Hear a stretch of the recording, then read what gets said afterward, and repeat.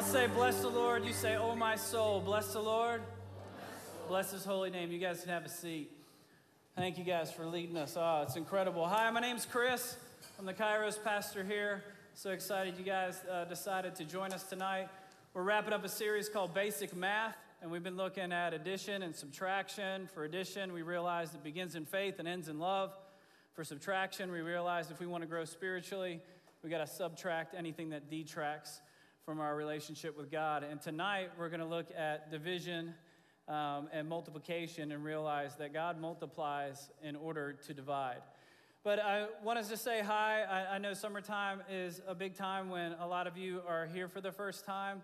Some of you guys have stumbled into the room, maybe unintentionally, because apparently there's a new cultural phenomenon. Some of you came in here looking for a Pokemon. I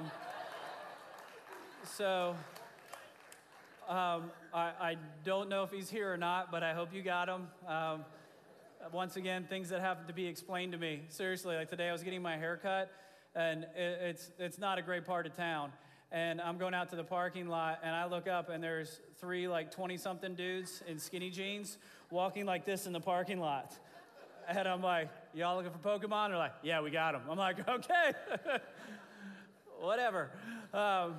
But yeah, that's cool if that's your thing. So if you stumbled in here looking for Pokemon tonight, God bless you. Jesus has no problems with an honest bait and switch. And that's kind of what you'll kind of find our community to be like, I hope. That we're people that walk around with our nose in God's word, and we're just following him. And because the word of God becomes reality in our life, we see things that are hidden, that are plain to our eyes that the world can't yet see, and that is that Jesus can bring hope and healing into every situation. And sometimes we're going to look up, and we're not going to realize what part of town we're in or who the people are that we're around, other than the fact that we've been following Jesus. And oftentimes he takes us to broken places and broken faces to be the hands and feet of him. And so tonight's no exception.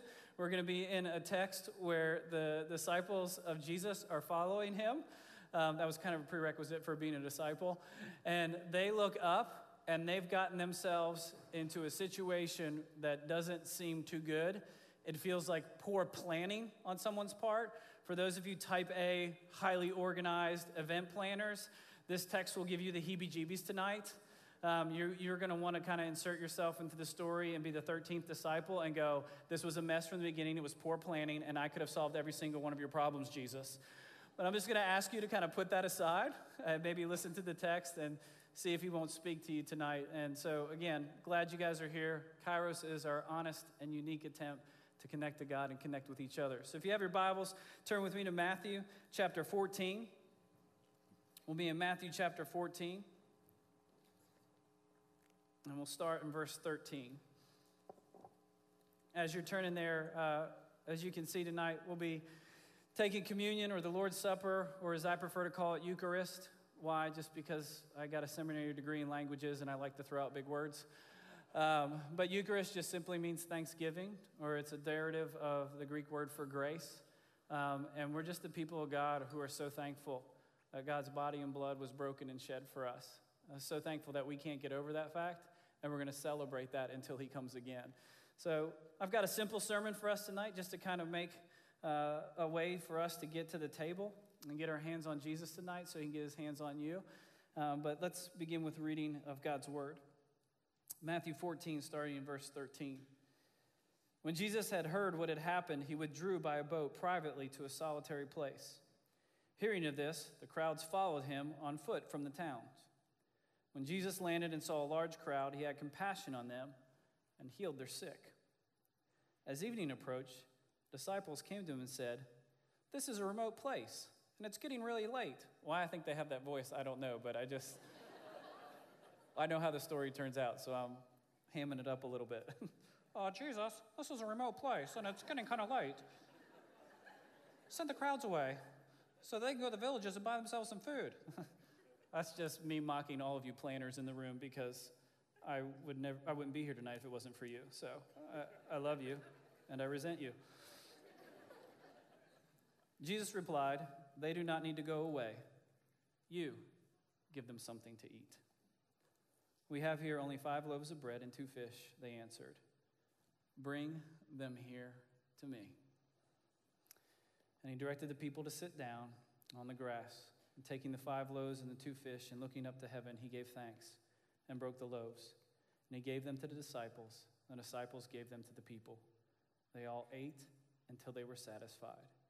And the disciples picked up the 12 baskets full of broken pieces that were left over. The number of those who ate about were 5,000 men, besides the women and children. I'll say the word of the Lord if you say thanks be to God. The word of the Lord. Interesting story. If any of you kind of grew up in or around Christian subculture, you probably are a little bit familiar with this story. I do like the fact that Matthew's kind of doing a little bit of trash talking for how awesome the miracle was, because he says it's like 5,000 men. That's nothing to say about the women and children, who I think he's trying to say they ate more. So this is feeding of the 20,000, right? It's remarkable. But there's this sequence of events that's fascinating to me tonight, and I think that the Lord might want to speak to you through exactly the order in which Jesus did things. First of all, you'll notice that it's a desperate situation. They got their head down. They're following Jesus. They trust him. He's the good shepherd. He's told him he's going to go before him and make a way, and he leads them to a desolate place. The crowds follow them. They look up. He's healing and preaching, and it's great, but it just feels like poor planning. All of a sudden, the sun's going down, and there's no place to feed 20,000 people. And the disciples do what you and I do when you get into a situation where there is not enough human resources to do what God's calling you to do. You go, get rid of them. Send them away. And you start devising plans for how to manage the chaos that the Lord has gotten you into. And Jesus said, no, we're not going to send them away. And he says this remarkable thing. When they're presented with the problem, Jesus says, you give them something to eat. Isn't that interesting? Do you think Jesus is trash talking them? Do you think Jesus is like that guilty teacher who just says, no, you do it. Let me see you do it, and just wants to watch them fail? The good news is, in this point of their discipleship, Jesus is starting to invite them in to do the things that he's doing. He's even going to tell them, hey, greater things than this will you guys do together. And he's giving them an opportunity to step into it. And if I was there, I would be like, I hope that's rhetorical, because I'm not about to try to give them something to eat, okay? I got like a stale Ritz cracker in my back pocket that's nothing but crumbs, and I can sprinkle it over the crowds, and then they'll fight me because it just looks insensitive. Like, what's this deal here, Jesus? But I think a lot of times, even though I believe prayer is our primary strategy, and we go to Jesus with these outstanding, incredible needs of our lost and broken and dying world, and especially after a week that we've had this week in our nation, and you want to go to the Lord and go, how long, O Lord? Would you bring hope and healing? Would you help the racial tensions? Would you stop the divide and the ignorance and the rhetoric? And would you teach us to come as one people, every tribe, every tongue and nation before you? Father, would you bring peace?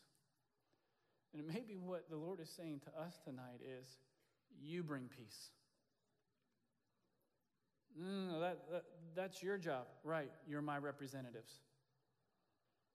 And I have commissioned you to do my works here on this earth. And he looks at his disciples and says, I see the dire circumstances. I see the lack of resources. You give them something to eat. Jesus is going to compare himself to the bread of life. And one of the things that we're really passionate about here at Kairos is making sure that we're in a community where we're consistently centered around the Word of God, the works of God, and the will of God. And we use a format called a Bible reading group. And we want to be able that everyone in this room who's following Jesus knows how to read the Word of God and hear from God for themselves. And if for some reason this building blew up, I got run over by one of my kids on their bikes, and all the pastors suddenly just vanished, you would be able to hold church in your living room and in your apartment. That if we turned around and all the power went out and we broke up into groups of 6, and I simply said to you, you give them something to eat, would you be ready and equipped? And I'm not saying this has to be perfect. Sometimes I think we've elevated this far beyond it was ever intended to go. But if we are the disciples of Jesus and we bear his name, we should be prepared and ready to feed the people that he's trying to reach. We want to be able to read the Bible, hear God's word, and share it with others. At any point in time, we should be ready, if we're feasting on the things of God, to prepare a meal of God for someone else. You don't have to have all the answers.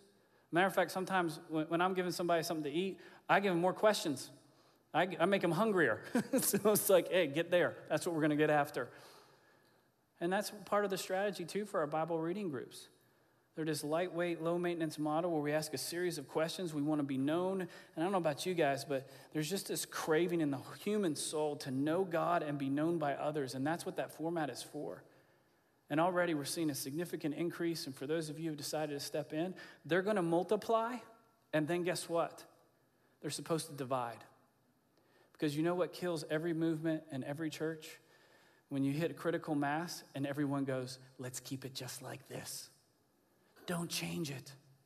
Don't mess with my small group. I don't want to divide. I just want to get around the people that I like, and I want to make sure it's cozy and comfortable. And all of us think the same way and look the same way and talk the same way. By the way, not the kingdom of God. Not what Jesus was doing here. He was multiplying in order to divide. You give them something to eat. And finally, someone just says, dude, here's all we got. Some random little ADD kid's been running around. I tackled him. His lunch fell out. Here it is. 5 loaves, 2 fishes. I stole it from him and kicked him and told him to go back to his mom and be quiet till the sermon was over. Now, when Jesus presses us beyond our resources, our character, our competencies, and abilities, sometimes in frustration you go, okay, you want me to do something? Here's all I got. And that's exactly where he starts. You think it was going to be an excuse. It was actually a reason why he was going to use you. He takes it up, and watch what he does. Someone brings him something. In the hands of Jesus, he blesses it, then he breaks it. And then does he distribute it himself? He gives it to his disciples to go distribute it. Making disciples that make disciples. And tonight, maybe that's what you came here tonight to hear. That Jesus, in the midst of your situation, your financial frustration, your relationship issues, your family of origin, things that are falling apart are pressing on you, and you're going to go, what? You want me to give something to eat? You want me to get involved? Well, what do you want to do with this, Jesus? And if you bring it to him, I guarantee you, he'll take you in his hands. He'll bless you. And watch out, he'll break you. And then he'll divide you and distribute you for his kingdom resources. And what you think is death, and what you think will absolutely deplete you, and what you think will sabotage and ruin your life will actually resurrect it. Why? Because there's leftovers. They go back, and there's 12 baskets. So many of us operate out of a mentality of scarcity. In the kingdom of God, we operate out of a mentality of abundance. Even though we're staring at the numbers in our bank account, we go, God, here's what we got. I bring it to you. I bless your name. Now break it, divide it, and I need to make sure there's leftovers. Somehow you've got to help me make this work. And so I wonder what it would look like tonight if we remembered that Jesus, the spotless Lamb of God, the Son of God, incarnated in human flesh, is simply demonstrating exactly what he's going to do with his life.